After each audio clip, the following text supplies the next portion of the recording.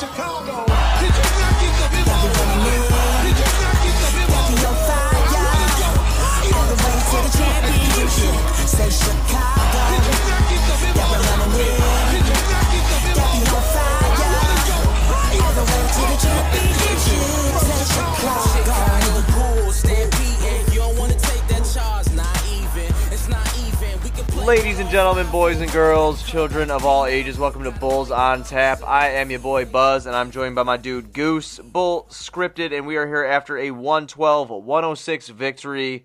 Chicago Bulls take out the Detroit Pistons at home, spoil Derrick Rose's homecoming once again. But it was a hell of a game. I just got back from the United Center, hopped on the mic with my dude Goose here, and we're going to talk about this game. Goose, how was your night, first of all, and what did you think of the game? And I was pretty good. Put on my new Lucky Bull sweatshirt and brought back the gin and goose, and we got a W. So I guess we're gonna have to do that again Sunday. Hell yeah, I like that. I like that, man. Yeah, so it was cool. I got off work, the day job, at like 3:30. Got home about 4:15, 4:20, man. Got in the car by 5. Got to United Center by 6:15. Walked around a little bit. Got to our seats. It was a good time. Got to see some pretty cool people there, and it was awesome to be in attendance for Derrick Rose being back. That stadium lit up, dude. I mean, as soon as they saw him, even in warm-ups, they were hyped. And then as soon as they announced him coming into the game, they were absolutely hyped. So, I mean, it was pretty – I don't know how you feel about that. I'd like for you to touch on it before we get into the game. But I'm all for that. I was standing up chanting MVP. I love the kid, the guy, the man. And I will always – he will always be one of my favorite Chicago Bulls of all time. So I'm down – for everybody chanting MVP for him. See, I thought the chant should have been hang his jersey instead, but I did also find it really cool that at the end of the game, the MVP chants were drowned out by cheers by Bulls fans, which is all that really matters in the end. If you were upset by Bulls fans cheering for Derrick Rose, I'm sorry. Get your panties out of a wad and move on. At the end of the night, the Bulls prevailed over Derrick Rose, but the appreciation was warranted. Right, and you know who was in attendance? Joakim Noah was there. So they showed awesome. A little clip behind the locker room where Derrick introduced his son to Joe and told him to call him his uncle, and Chuck Swirsky was all sorts of awkward, kind of interrupting the usual Chuck stuff, huh? Yeah, usual Chuck stuff, but. No, yeah, that was a cool moment to see behind the scenes between Rose and Noah. Right, it was cool. They showed him on the new scoreboard there. He was up in the owner's suite, I guess. That's where he was sitting. So I wonder what he was doing up there. Hopefully colluding to take Cornette's job. Yeah, I was about to just say that. You beat me to it, goddammit. But so let's get into this game a little bit. Obviously, I didn't really get to take notes too much here tonight because I was at the game itself. But in the first quarter, the Bulls jumped out quick.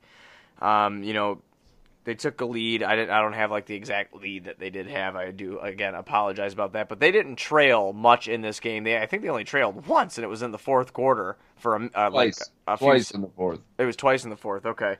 And it was only for a few seconds before they came back and made something happen. But Zach LaVine, he played pretty well in the first quarter. Ball movement was really good. There's something that Juice and I were talking about as we were at the game itself.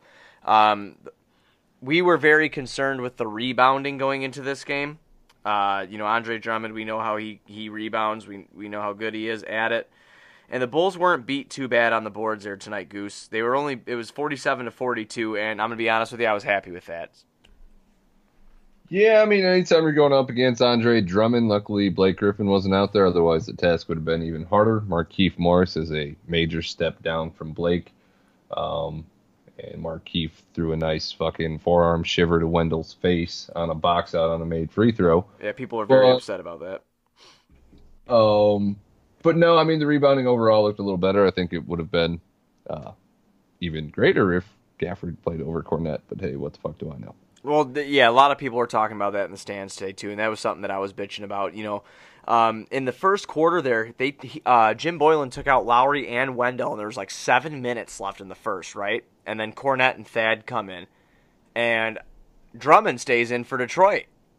And then Derrick Rose comes in, and I am confused as hell at this point in time, bro, because you're going to put Cornette on Andre Drummond, and then you're going to have Derrick Rose, who's still a fast-as-hell guard, get into the paint. You're going to have Cornette try to contest that. It did not work, and that's why Cornette only got 10 minutes tonight. Hey, well, hopefully Cornette gets 10 minutes or less going forward every night. That would be fantastic. That matchup was a nightmare. I really did not enjoy it at all. And then Cornette, I don't think he made a shot tonight. I don't have the box score pulled up. He was a 1 for 4. He was 1 for 4, and Yeah. he blew an alley-oop that was wide open. You ever see the movie White Men Can't Jump? Yeah, but he can jump. He can't Evidently not. jump, but he just can't finish. He was up there. He was hanging above the rim. He just decided to try to lay it in instead of finish it, and that's not something Gafford would have done. And that was a point of the game where the momentum was swinging a little bit. Right. Yeah, it was, another thing I want to bring up, too, in the first quarter here. Tomas Satoransky ends up coming out for Chris Dunn, getting subbed out, and then that's when Chris Dunn was assigned to Derrick Rose defensively. I feel like we've said this on every Bulls on Tap since the regular season has started, that Tomas Satoransky just has not found his way yet in this starting lineup and within this team, and it's not getting too concerning. He's new with the team and stuff like that, but I just don't like what we're seeing out of him. I thought that we were going to get more primary ball handling from Zach coming up the floor, but usually when Sato's in, it's Sato bringing the ball up the floor, and then he just kind of stands there, and then it's about done with him, unfortunately. I still think that he could be effective for this squad, but I just don't, hopefully Jim gets a grip on using him better. Jim has a lot to figure out, because I like I said, I was on that hype train a little bit before, feeling, oh my God, I'm feeling good, but watching Jim's rotations and the offense that he's coaching, I am not sold right now, and I'm having a hard time. I don't know if you want to elaborate on anything I said or add to that or disagree with it, but Jim's rotations smell worse than my farts after I drink a carton of egg whites. So they suck. And this 3-guard shit, I hope it's done. Hutch was in a suit tonight. Hopefully he plays Sunday against the Pacers, because I just can't handle any more of Dunn, Kobe, and Archie. And he rides it for so long. Or maybe it just seems like forever. Because you were right. It was forever. It was forever. Dunn, Kobe, Archie, and Cornette were on the floor at one time for a long period of time. See, and my thing with that is swap Sato for Archie and play Kobe with Zach Moore. Like, I don't know why Jim is forcing Archie into the rotation, and he did hit a couple threes tonight again, and he has been pretty dead-eye from range this season, but I don't think that that's an effective lineup at all. If you're going to play Archie, try to squeeze him in somewhere else. I just don't like Archie being our wing depth. It drives me nuts. Yeah, I agree. I fully agree. Another thing that I found a little bit concerning before I start getting into the good things, another thing I found a little bit concerning here is actually down to 2 players, Lauri Markkanen and Kobe White. I think Kobe White should be playing more than 19 minutes a game. I don't know how you feel about that. I'll give you that opportunity in a second. And the fact that Lauri Markkanen only got to play 25 minutes tonight, and he had a pretty good stat line in general. He was a plus 13 in the plus-minus. He had 14 points, 2 steals, 4 assists, 5 rebounds, and hit all of his free throws. 4 for 9 from the field, and the guy can't get any time in the fourth quarter. I just don't understand this shit, and it's starting to get old. I understand that Jim likes Thad a lot, and Thad took some very questionable shots. He actually did hit a step-back 3 there in the fourth quarter. I don't care what anybody says. The fact that it went in doesn't mean it's a good shot. Thank God it did go in, but it was just, no offensive flow. There's another instance in the fourth quarter there where we lost our footing, and Thad was standing clogging the paint, and if Lowry was in, when Zach was driving, he could have been able to kick it to Lowry, and it just didn't work out that way because Lowry wasn't in the game. So I just want to get your thoughts on that real quick before we move into the good. Well, to your point on the Kobe situation, I think that goes right back to what I was saying. You play Kobe with Zach Moore, that opens up extra minutes for Sato on the backup line where you don't have to force minutes on Archie. keep the team bigger, you're probably better defensively, and it's a rebounding team, which we've been struggling with. So I really don't understand the handcuffs that have been put on Kobe after his first few games. I get he can get a little shot happy, but that also tends to come with getting limited minutes. You feel that you're pressed. We saw it from Zach in the first quarter. When Kobe walked to the scorer's table, Zach started jacking and driving, and he's like, you ain't taking me out of this game. I'm getting some buckets before you get me out of here. And then he went to the foul line, and they couldn't take him out. So on the Kobe stance, that's where I stand there. With Lowry, not seeing him in the fourth is just weird. He's supposed to be a cornerstone of this team. He did go back to the locker room to have his side, his hip, something checked out. He came back to the bench. Post-game, Jim said that he was available, meaning that he was good to go. So I really don't know, why. It's just, we got the W, so it's hard to complain, and Lowry said as much after the game, but seeing one of the players that's supposed to be, top 1-2 players on your team not finish the game is kind of concerning. Right. So let's move into the good from here. Let's move into the good. Ball movement in general has improved. It's not where I want it to be, but it looked like the Bulls were starting to find open players here, and scoring was spread around, which was real nice here tonight. So I just want to give you the stat line real quick. Lowry did have 14 points. Otto Porter Jr. Exploited the mismatch tonight against Tony Snell. Tony Snell could not hold him, and it was awesome to watch that in person. Otto Porter Jr. in 31 minutes had 22 points, 4 assists, and 6 boards. Wendell Carter Jr., 32 minutes, 6 for 9 from the field, 1 for 1 from downtown, 16 points, 2 assists, 11 boards. Zach LaVine, 32 minutes, 8 for 20, yikes. 3 for 9 from downtown, 26 points, 5 boards, 3 assists. And to round out the starting lineup with Tomas Satoransky, 2 for 6, 7 points, and 6 assists. I like it.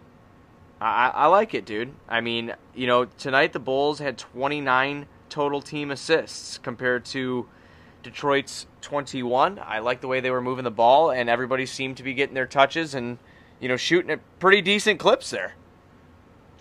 Zach did have 6 turnovers tonight, which kind of detracts from the game. But if Zach can have a subpar shooting night, shooting 40% from the field and have 6 turnovers, and the Bulls can get a W, that's not a bad thing. I think that kind of falls to what you were saying about Otto.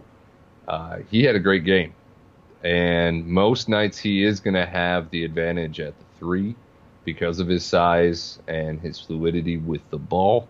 I hope that's a trend that we can pick up on and continue with. Wendell Carter Jr., though, man. He is, dude, he's improved so much. And now that you see that he's starting to get his feet under him after coming off those injuries and stuff, I mean, I am very impressed by the way he's been playing. No, and you got to think, kid can't even buy himself beer yet. So the ceiling, I think, is higher for Wendell than a lot of people projected, including myself coming out of the draft, who felt it was more of a high ceiling, high floor, low ceiling kind of pick. So just to see the consistency even coming off the 2 surgeries and still getting his legs underneath him, to see him coming through the way that he has been. And I think his confidence from the perimeter has grown too. He didn't hesitate on that 3-pointer he took tonight, and that was encouraging to see because it wasn't even from the corner. It was from the top of the key. Right. I mean, and he held his own against Andre Drummond tonight. I mean, Andre Drummond had a hell of a fucking stat line. He had 25 points, 24 boards, man. Guy played out of his damn mind. But, yeah, I'm very, very impressed by Wendell Carter Jr.'s play the last couple games here. You could tell he's grinding. He's trying hard to get these W's, and I truly do appreciate that out of him. I mean, it's fantastic. I want to touch on one guy on the bench here, and that'll be Coby White. Coby White came in and hit some big 3-pointers for us tonight, or one big 3-pointer for us tonight, and it was in a time of need, and then he hit a midi in a time of need. He did go 4 for 12 for 9 points, had 3 turnovers, no assists but 1 board. But he hit a couple shots for us in a time of need when Detroit was going on a run, And I just would really like to see him inserted in the lineup a little bit more with the starters, just to see what he could do there. But again, I'm not going to bitch about it too much. I don't want to talk about the same shit over and over again. Glad the Bulls picked up a dub, and we'll move on. Unless you have anything else, we'll move on to Sunday's matchup against Indiana. I mean, plain and simple, Kobe White needs to be playing at least 25 minutes a game. Yeah, I'm with you on that, dude. I die on that hill with you every day of the week. I absolutely agree. So going into Sunday here, we have a 4 p.m. Central Time start. It will be the Bulls against the Indiana Pacers. Indiana has been struggling, bud. We've been struggling too, but they're also struggling. They're 2-3 at this point in time. We are 2-4 at this point in time. According to the matchup predictor, they have a 74.7% chance to take the dub against the Bulls on Sunday. Going into this game, we need to be weary of their bigs. And, as you know, Sabonis is a badass, but I think Miles Turner is actually not going to be playing. Is that correct? I don't know. I haven't seen the exact update on his injury, but I do know he went out of the game the other night, and he has not played since. So there's a good chance that they will be without Miles Turner. I just pulled up this injury report, bud, and at this point in time, it does not look like we will be seeing Miles Turner. Does it say how long he's going to be out? Because that could be big for us in terms of the playoffs. It just says out. That's all it says, dude. It just says out here on this injury report that I just pulled up. So that's that's all that matters for Sunday. Yeah, right. It's beneficial for us. I hope I don't want to see anybody hurt. Hope him a speedy recovery. But yeah, he's just out. recover after Sunday. Right. I'm trying to pull up this full injury report so I can see what the hell is actually going on with him. But I have not gotten to the bottom of it yet. Oh, here we go. I'm getting to the bottom of it right now. Buddy. Okay, Turner ankle is being listed as week to week. Oh, yeah, he's going to be out a little bit. Yeah, he's going to be out a little bit here. Now just to get the update on Trae Young, because we play the Hawks again in the near future. So we could have some favorable matchups that can help build some momentum here. Yeah, absolutely. So going in, if Trae Young, yeah, he was on my mind now. If Miles Turner isn't playing, that's that's going to be all right for the Bulls because we can get WCJ on Sabonis because Sabonis likes to bang on the inside. So putting WCJ, who's a above average on ball defender, a good defender in the paint against him, gives me a little bit of hope there. You know what I mean? So. It looks like the starting front court for Indiana would be Sabonis and TJ Leaf, which I'm not really too concerned about.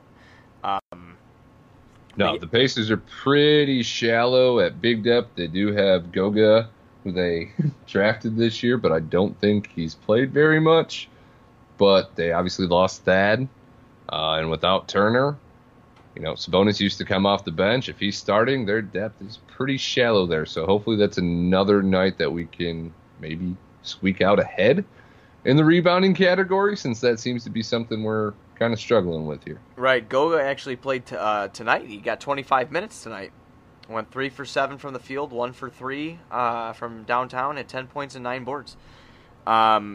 Yeah, so going into this game, this is one the Bulls should, really be competitive in. I'm not going to say they should win because I said that against the Knicks, and my ass got burned as soon as I said it. So, it was not a good call on my part. But this is a game the Bulls should really compete in. The injury bug has bitten Indiana. Having Miles Turner out is just not good news for them. Having, obviously not having Oladipo is just a kick in the nads for them. So, hopefully the Bulls can come out. Exploit Indiana's lack of size, really. Because the Bulls are actually, I think, the tallest team in the NBA. Except when we play Arcidiacono. Right. But we're going. Jeremy Lamb and Brogdon aren't small dudes or anything like that. But coming off their bench, you got Holiday, you got both Holidays. Oh no! And T.J. McConnell getting a lot of minutes. Not Justin Holiday. Well, there's Aaron Holiday too. Isn't that his name? Aaron Holiday? Yeah. Yes.